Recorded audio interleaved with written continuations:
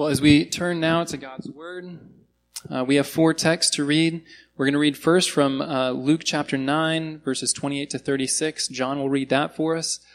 This main text that we have this morning is the story of what Christians traditionally call the Transfiguration, or basically the idea is it's when Jesus went up on the mountain and he so encountered God's glory that his face changed, that his clothing changed, that everything around him changed. And so that's what we're going to read about this morning. And then our next 2 texts, both from Exodus, both speak to other times in the history that's recorded in the Bible when people encountered the glory of God. And so we're going to see some similarities between how Jesus was transformed and how they saw the glory of God even before the time of Jesus Christ.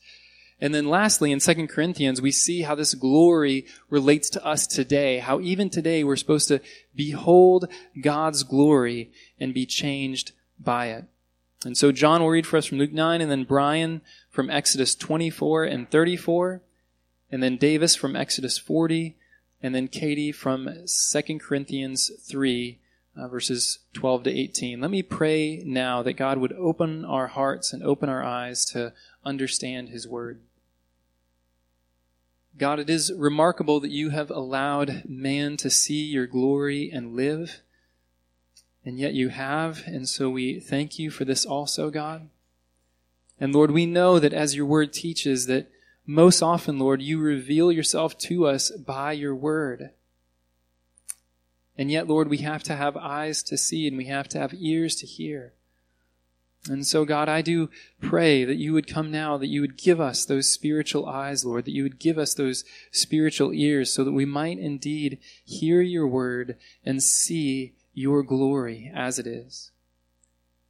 And would you help me especially, God, I pray, as I proclaim your word, Lord, to make your glory clear and manifest, God, so that everyone here, everyone who hears this preaching of your word, indeed beholds your glory, God, and is transformed by it.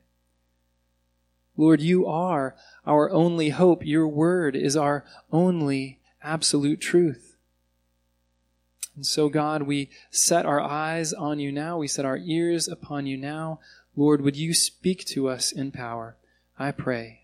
In Jesus' name and for the sake of his kingdom. Amen. Luke 9:28 through 36. Now about 8 days after these sayings, he took with him Peter and John and James and went up on the mountain to pray. And as he was praying, the appearance of his face was altered, and his clothing became dazzling white. And behold, 2 men were talking with him, Moses and Elijah, who appeared in glory and spoke of his departure, which he was about to accomplish at Jerusalem. Now Peter and those who were with him were heavy with sleep, but when they became fully awake, they saw his glory and the 2 men who stood with him. And as the men were parting from him, Peter said to Jesus, Master, it is good that we are here. Let us make 3 tents, one for you, and one for Moses, and one for Elijah, not knowing what he said. As he was saying these things, a cloud came and overshadowed them, and they were afraid as they entered the cloud. And a voice came out of the cloud saying, This is my son, my chosen one, listen to him. And when the voice had spoken, Jesus was found alone. And they kept silent and told no one in those days anything of what they had seen. Exodus 24:12 through 18. The Lord said to Moses, Come up to me on the mountain and wait there, that I may give you the tablets of stone with the law and the commandment, which I have written for their instruction. So Moses rose with his assistant Joshua, and Moses went up into the mountain of God. And he said to the elders, Wait here for us until we return to you. And behold, Aaron and Hur are with you. Whoever has a dispute, let him go to them. Then Moses went up on the mountain, and the cloud covered the mountain. The glory of the Lord dwelt on Mount Sinai, and the cloud covered it 6 days. And on the 7th day he called to Moses out of the midst of the cloud. Now the appearance of the glory of God was like a devouring fire on the top of the mountain in the sight of the people of Israel. Moses entered the cloud and went up on the mountain. And Moses was on the mountain 40 days and 40 nights. And then Exodus 34:29. When Moses came down from Mount Sinai with the 2 tablets of the testimony in his hand, as he came down from the mountain, Moses did not know that the skin of his face shone because he had been talking with God. Exodus 40, verses 34 through 38.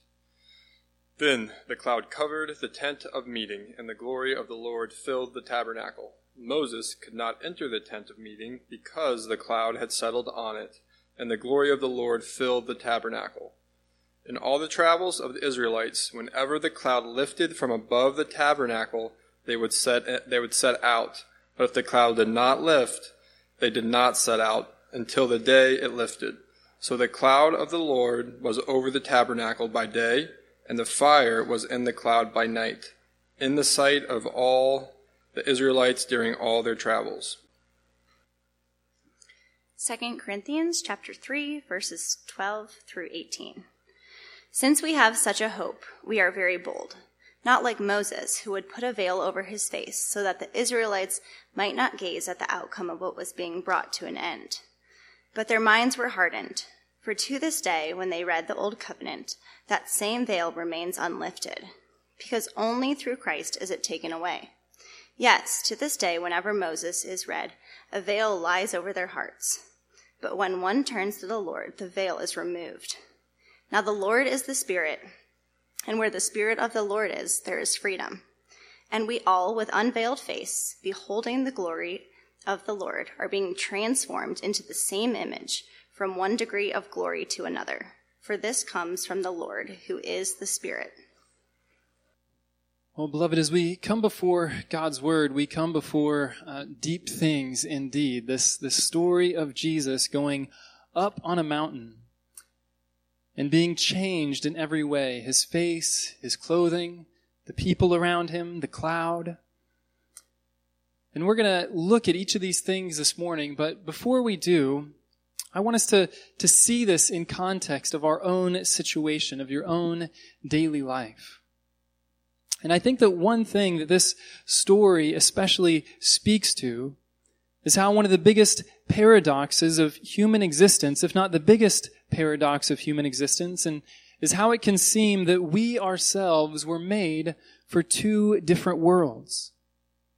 We clearly know that we were made for this earthly place because we have bodies and we hunger, we have eyes to see and ears to hear, and so yes, it's clear that we are physical beings.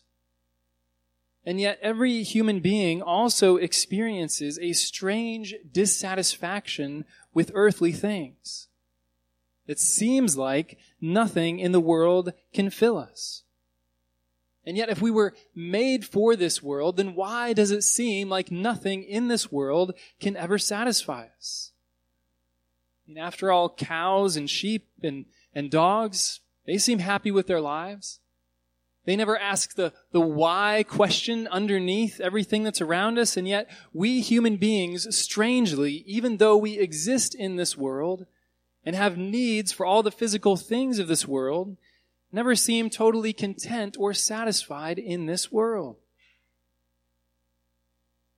I wonder what these words make you think of in your own life. Can you remember a time, or maybe you're in a time right now where you seem strangely dissatisfied with your life, and maybe every outward thing was going well.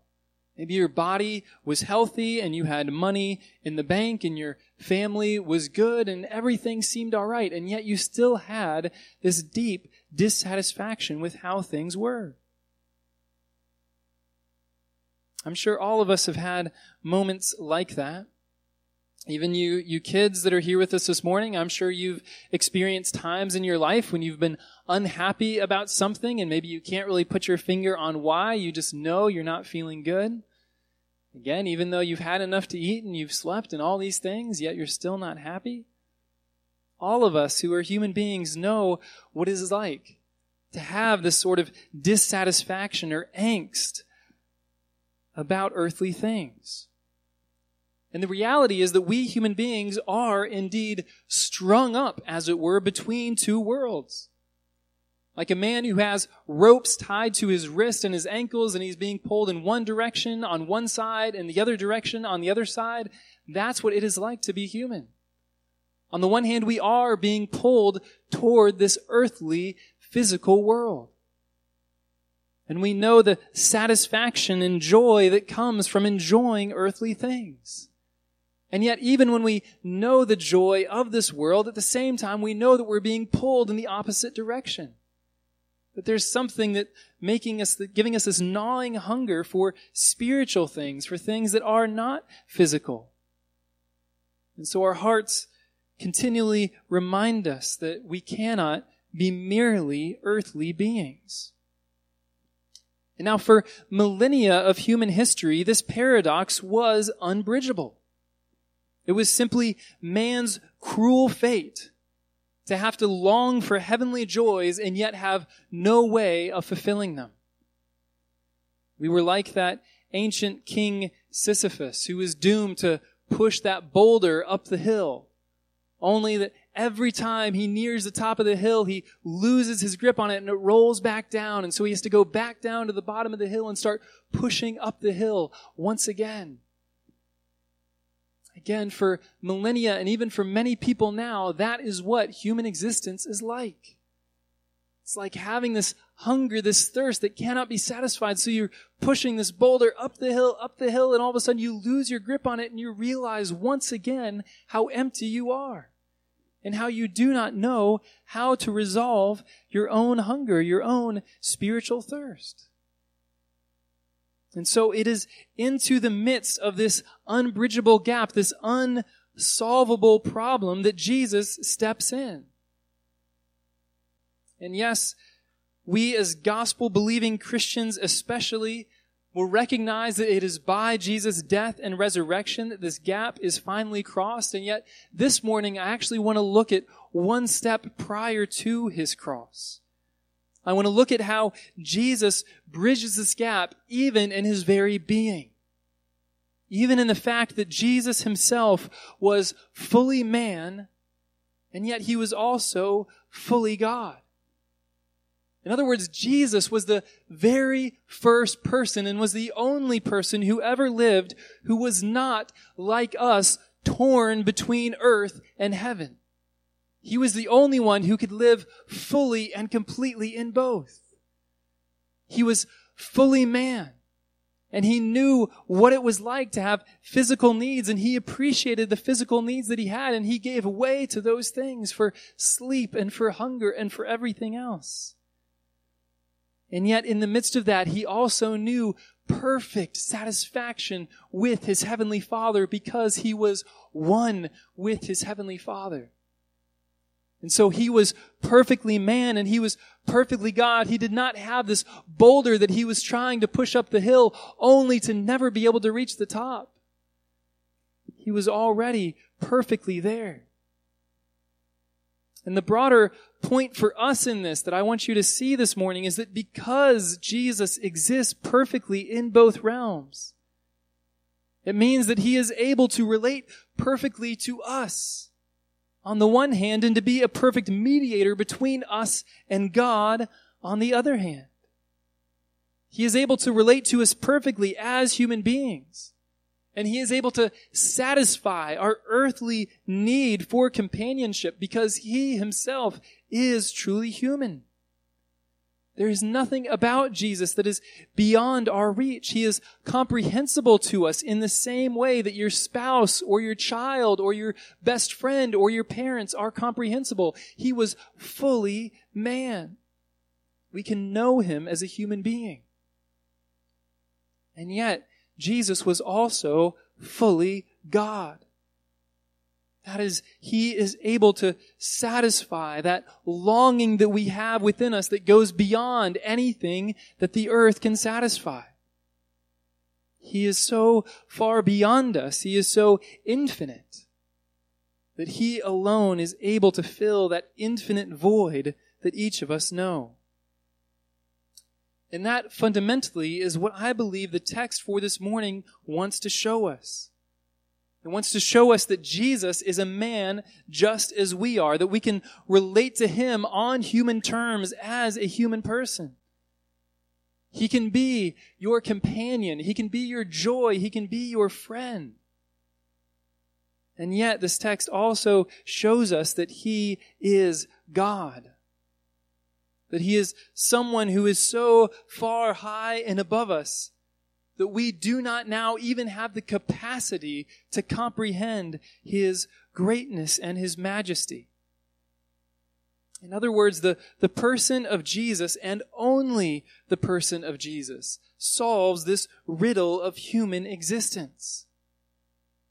In his humanity, Jesus is able to love you as only a person can love you. And yet in his divinity, he is able to satisfy you as only God can satisfy you. It is truly, as the Scripture says, that only in Jesus Christ do we find rest for our souls. That is why Jesus says, "Come to me, all who are weary and heavy laden, and I will give you rest."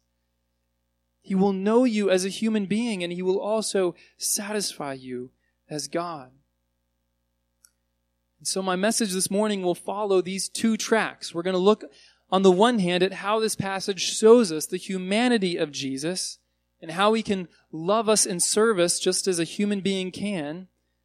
And on the other hand, this passage is going to show us the deity of Jesus, how he can satisfy us as only God can. But before I come to those 2 points, I do want to set up this passage in the context of Luke overall, just to show you how I get to these conclusions.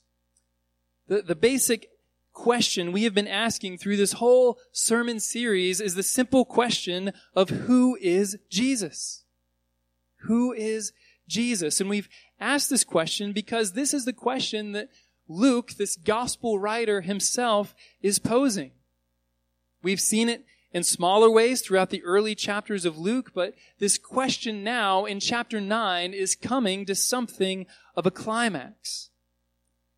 In this chapter, in chapter 9, we see back in verses 7 through 9 that King Herod was asking this question of who is Jesus. And so Luke 9, starting in verse 7, says, "Now Herod the Tetrarch heard about all that was happening, and he was perplexed, because it was said by some that John had been raised from the dead, and by some that Elijah had appeared, and by others that one of the prophets of old had risen.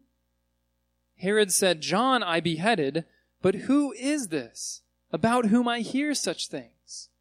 And he sought to see him." So you can hear there Herod asking, "Who is this about whom I hear such things?" And then after the story of Jesus feeding the 5,000 in verses 18 to 20, we see Jesus himself pose this question. In Luke 9, starting in verse 18, it says, "Now it happened that as he was praying alone, the disciples were with him. And he asked them, 'Who do the crowds say that I am?' And they answered, 'John the Baptist. But others say Elijah, and others that one of the prophets of old has risen.' And then verse 20, Jesus says to them, 'But who do you say that I am?' And Peter answered, 'The Christ of God.'" And so Jesus himself is posing this question to his disciples and consequently to us. Who do we say that he is? Who is Jesus Christ? Now, at the same time that Jesus is asking this question of who is he, and others are asking this question of who is he, the Gospel of John is also at a turning point where Jesus is going from this time where he is introducing people to himself to where he is setting out on his mission toward the cross. And so we saw in verse 22, Jesus said for the first time that he will have to be killed and that he will rise from the dead, although his disciples didn't understand it. And then we see in this passage itself that when Jesus speaks to Moses and Elijah, he speaks to them of his departure and of his death in Jerusalem. And then finally, toward the end of this chapter, and indeed where our journey through Luke will end, in Luke 9, verse 51, it says, "When the days drew near for him to be taken up, he set his face to go to Jerusalem." And so we see this big turning point in Luke's gospel where all of a sudden Jesus is going from simply proclaiming the good news and doing good works to actually setting his face toward Jerusalem and going to the cross. And so at this turning point in Luke's gospel, and indeed this turning point in Jesus' life, it is critically important for people to begin to understand who Jesus is. Is he simply a crazy man whose lies and all these things are about to catch up to him so that he's going to be crucified in Jerusalem? Or is he simply the human Messiah whose plan is about to fail as he's been crucified in Jerusalem?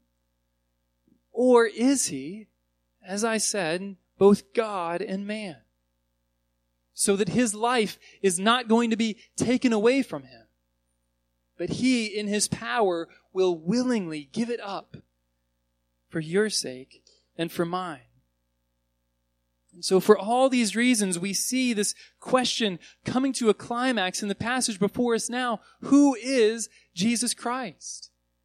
And for that reason, I believe in this passage, we get the clearest manifestation yet of who Jesus Christ really is.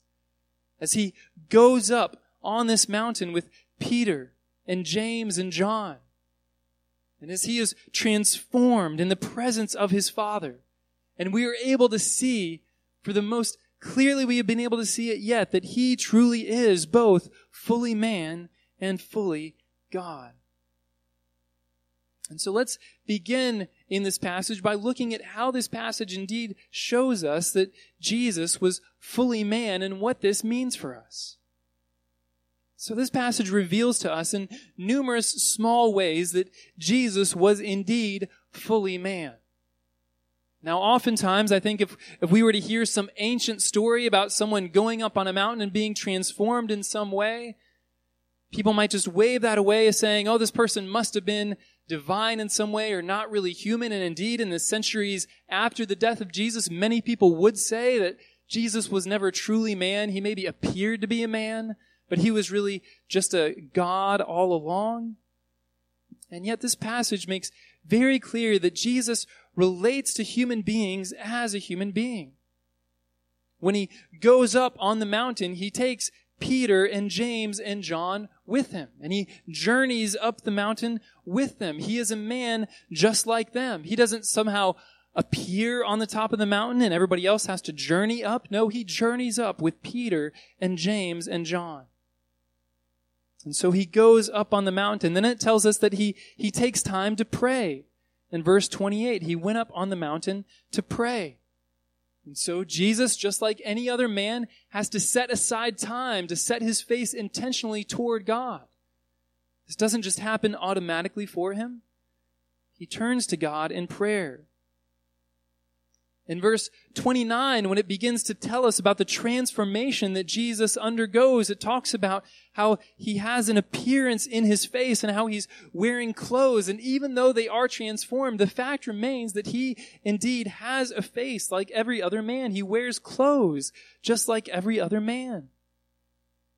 And then in his heightened spiritual state, in verse 30, we see that he is met by two other common men, by Moses and Elijah. And we all know that neither Moses nor Elijah were divine beings.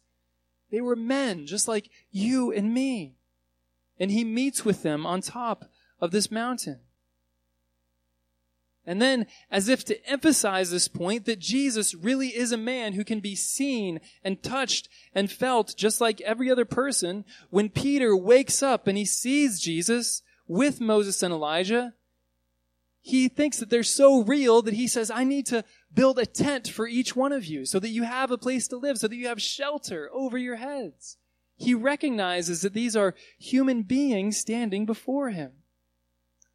And then finally, at the very end, in verse 36, even after all this happens, Jesus is found standing alone there by himself. Again, the man Jesus is fully on display in this passage. And in this way, because we know that Jesus is fully human, we also see in this passage how he is able to relate to us perfectly as humans. In a moment, I'm going to go in detail on how this passage reveals Jesus to be God, but suffice it to say for a moment, this passage does reveal to us Jesus in his divine glory. And yet, despite the fact that Jesus is in the midst of this divine glory, he does not, therefore, have to distance himself from fellow human beings. All these other humans who are around him are able to remain near to him despite the fact that he is transformed into this glorious being. Again, he brings Peter, James, and John up the mountain with him.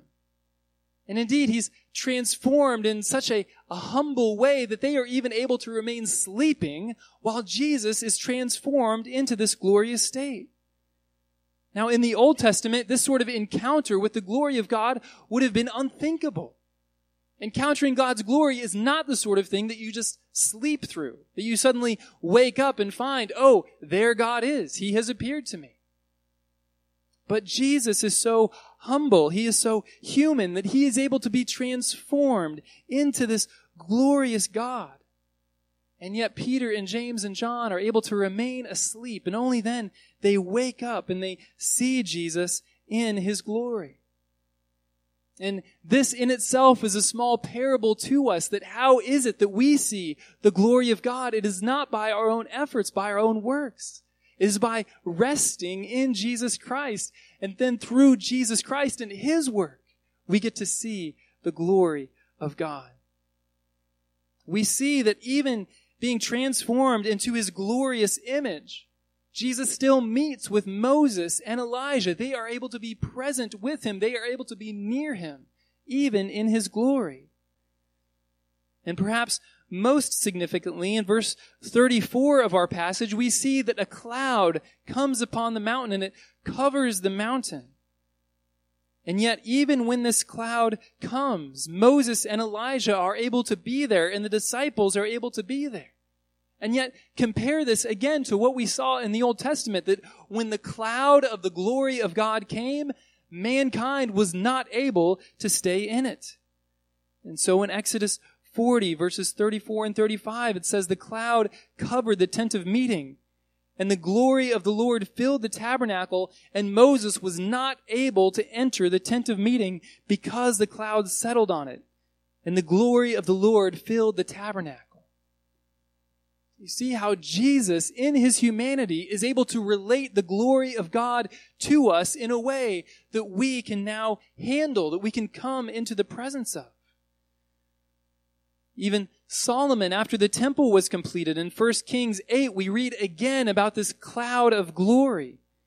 It said, when the priest came out of the holy place, a cloud filled the house of the Lord, so that the priest could not stand to minister because of the cloud, for the glory of the Lord filled the house of the Lord. And so you can see how in the Old Testament, when God was present, when God's cloud came down, humans had to exit. They had to get out of the way. They could not stand in the presence of God. And we did see in Exodus 34 that Moses was the one exception to that. And yet even Moses, it says, has a go up on the mountain, and he waited 6 days, and then he went a little closer and he had to wait 2 more days, and then he went into the cloud and he waited 6 more days, and only then did God's glory come down. And in the rest of the story of Moses on Mount Sinai, we learn that Moses had to turn his back to God so that he would not see God in his face. And yet, clearly in this passage, Peter is able to see the glory. In verse 32, it says, when they became fully awake, they saw his glory.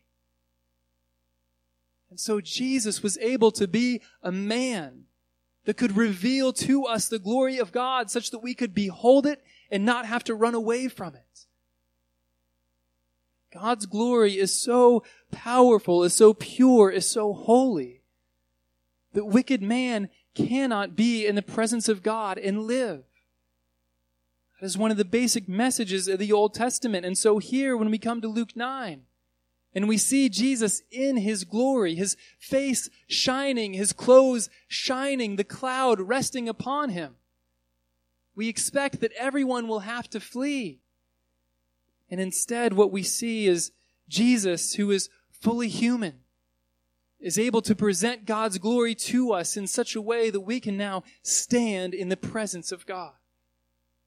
The limited and finite can now come into contact with the infinite, and we can live. And so in all these ways, we see that Jesus is able to relate God's glory to us as a human being. And it says that even Moses, when he came down from the mountain, he had to put the veil over his face because the people of Israel did not want to see this shining face of Moses that revealed to them the glory of God. And yet in the face of Jesus, we can all behold both grace and truth, and we can behold him in his glory, and we can live. And so in all this, beloved, what I want you to see is that Jesus, as a human being, is able to love you and care for you and relate God's glory to you in a way that only a human being can, in a way that you can understand, in a way that you can appreciate and draw near. But of course, Jesus was not merely a human. Jesus was also God. Jesus was fully divine. And this passage reveals to us the divinity of Jesus in primarily the following 4 ways. The first way that I think this passage reveals to us the divinity of Jesus is that Jesus attains this glorious state in a mere moment and not through some long and careful process. In other words, this passage shows us that the transformation that Jesus underwent was not the result of works that he had to do or something that he had to earn. Rather, it's as if it was something that was always under wraps and was just waiting to burst out. It says again that he went up to the mountain and he simply began to pray. And then verse 29 says, as he was praying, the appearance of his face was altered and his clothing became dazzling white. So unlike Moses, who only has the shining face, because he came up in the presence of God and he saw God and then God was reflected from him. No, Jesus has this brilliance within himself. This glory of God is already within Jesus Christ. His face alters of its own nature. His clothing alters of its own nature. This is the substance of the glory of God. And so, in this way, we see, first of all, that part of Jesus' very nature was this glorious divinity, the glory of God. And the fact that Jesus does have this shining face and the clothing and the cloud, and it's all right upon him, and he does not fear, he does not back away, shows us that he is home. He is in the presence of God. The second way that this passage shows us that Jesus is truly divine is that he is attended to by Moses and Elijah. Now, the significance of Moses and Elijah coming to him, I believe, is that Moses and Elijah were the preeminent prophets of the Old Testament. Moses, of course, was the prophet who gave the law to Israel. But Elijah was the first and the prototype of all future prophets after the kingdom of Israel was started. And so in this way, Moses and Elijah are symbols, as it were, of the whole Old Testament. The Old Testament for the Jewish people is referred to as the law and the prophets. Again, Moses symbolizing the law and Elijah symbolizing the prophets. And so by these two attending to Jesus, what this is telling us is that the whole message of the Old Testament, the whole work of God in human history up till now is centered on this one person, Jesus Christ. And if Jesus Christ indeed has this significance, if all glory is going to Jesus Christ, then the only conclusion we can draw is that Jesus Christ is God. The third way that we see this passage point to the divinity of Jesus is we see how Jesus in this passage fulfills numerous Old Testament signs of the work in the presence of God. And so we've already mentioned the reality of the cloud. The cloud of the glory of God was mentioned in Exodus and in Numbers and in Kings and in 1 Chronicles. Wherever God's presence comes down, God's presence comes in a cloud. And here is the cloud descending upon Jesus and these 3 disciples as he goes up on the mountain. So this tells us that the presence of Jesus is the presence of God. The fact that Jesus' face was altered and his clothes became dazzling white, again, refers us back to Moses and what happened to him in the presence of God.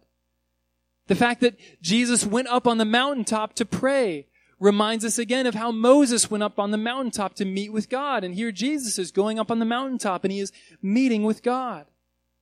The fact that Jesus took with him Peter and James and John, just as when Moses went up on the mountain, he took the elders of Israel with him, again tells us that Jesus is fulfilling. He is the fulfillment of all that has been pointed to in these stories. And then there's a couple other small ways in this passage that Jesus is shown to be the fulfillment of all these Old Testament images. In verse 33, when Peter says, "Let me make 3 tents," that word for tent is the word for tabernacle in the Old Testament. The tabernacle is where God lived. So here we have Peter saying, "Let me build you a tabernacle," saying you must be divine. You must need a temple. And then finally in verse 31, where it says that Jesus was speaking with Moses and Elijah about his departure, that word for departure is the word for Exodus. And so Jesus is saying that he is about to accomplish another Exodus for his people, just as God accomplished an Exodus for his people in the Old Testament. And so in all these ways, and there's even more reflections of the Old Testament in this passage, this shows us that Jesus is the fulfillment of all that has been written before. He is the God who was to come. But then finally, and perhaps most clearly, the way we see that Jesus is truly divine in this passage is through God's own statement in verse 35. In verse 35, it says, "A voice came out of the cloud saying, 'This is my son, my chosen one. Listen to him.'" So God himself speaks from the cloud saying, "This is my son, my chosen one. Listen to him." Now again, each of those phrases could have a sermon of its own because the Son of God has a whole story through the Old Testament. The chosen one of God has a whole story. And even that final word, "listen to him."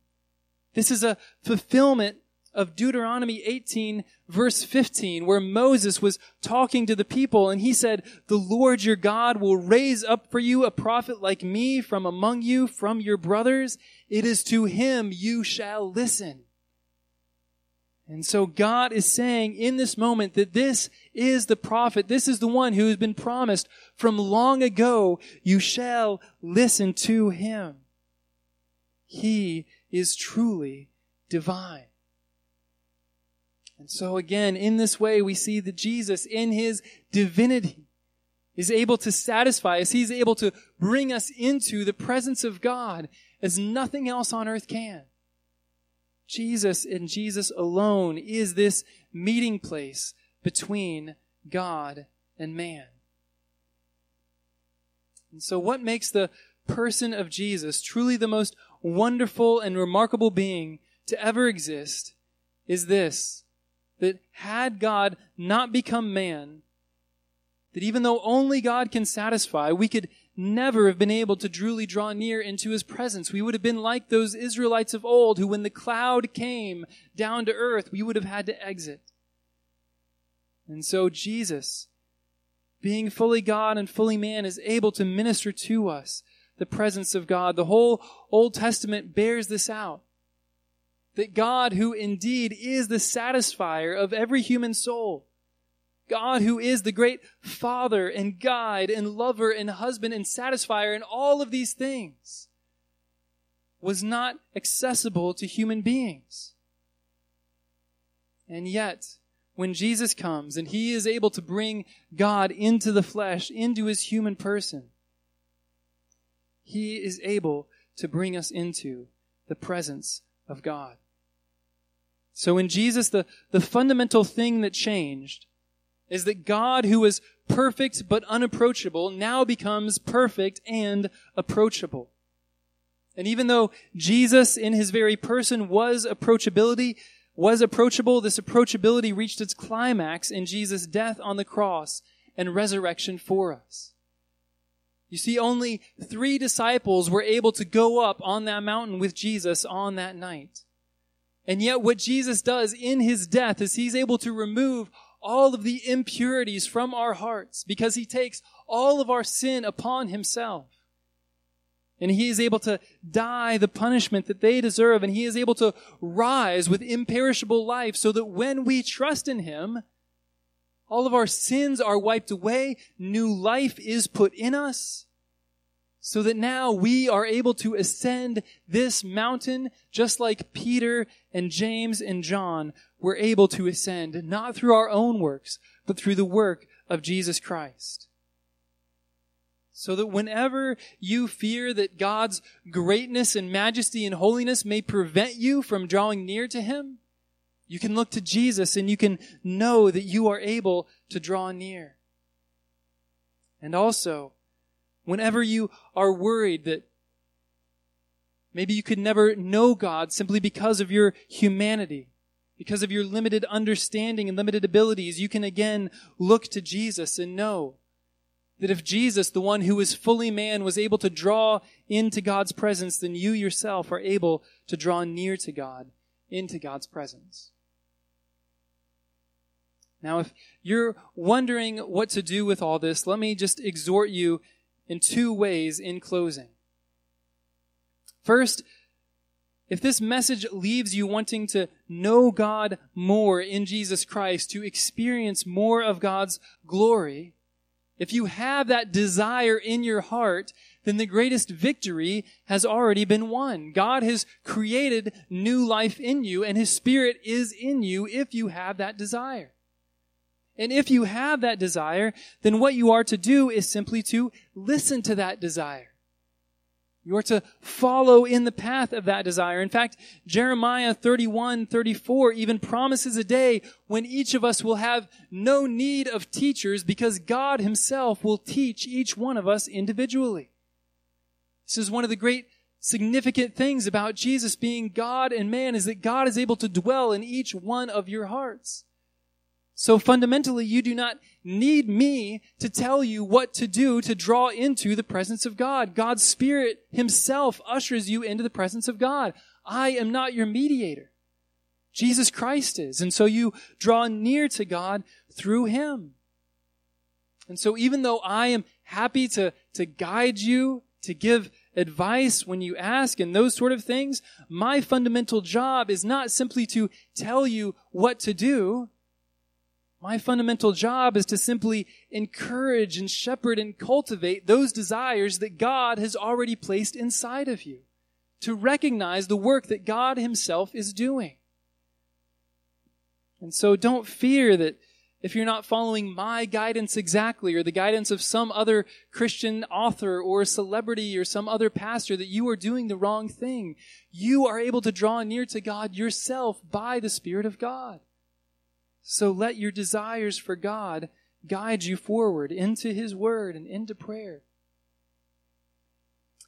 But secondly, and perhaps to contradict a little bit the advice that I just gave, the one practical piece of advice I would give is simply to strive always to draw near to Jesus as a human being, as a person whom you can personally know.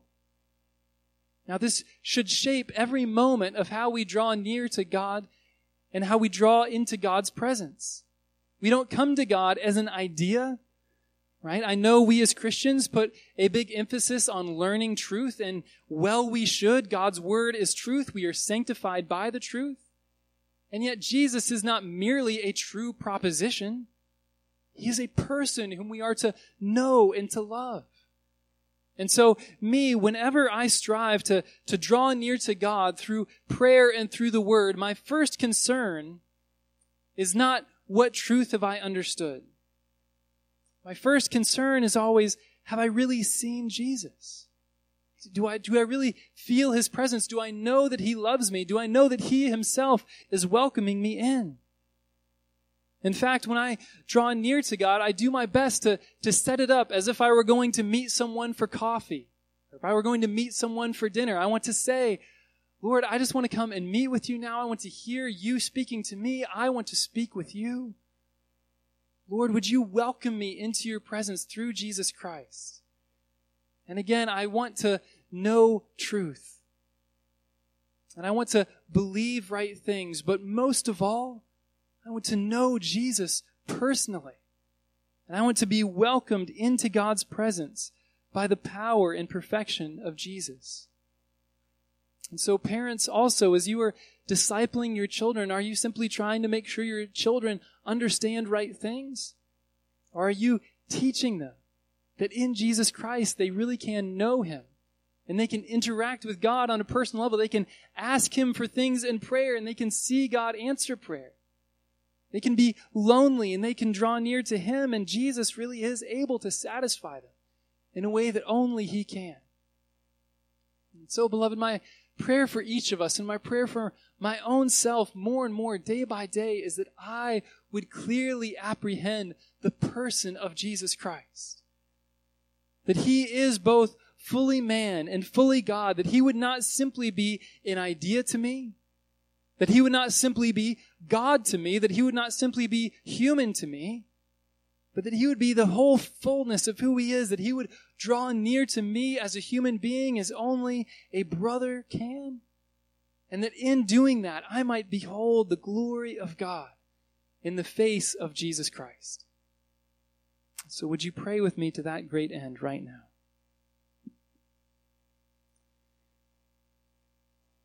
Heavenly Father, we truly do desire to see Your glory. Lord, we know that it is ultimately only Your glory that can satisfy our hearts. And we know that it is only in Jesus Christ where that glory actually becomes safe and actually becomes comprehensible. And so, God, would You reveal to us Jesus Christ more and more, I pray. Would You make each of us, Lord, passionate, devoted followers and lovers of Jesus Christ. Lord, would we not come to Jesus Christ simply looking for quick fixes or principles or rules, but would we come to Him as a person whom we can know and love? So, God, I pray that You would strengthen us all to this end right now. It's in Jesus' name. Amen.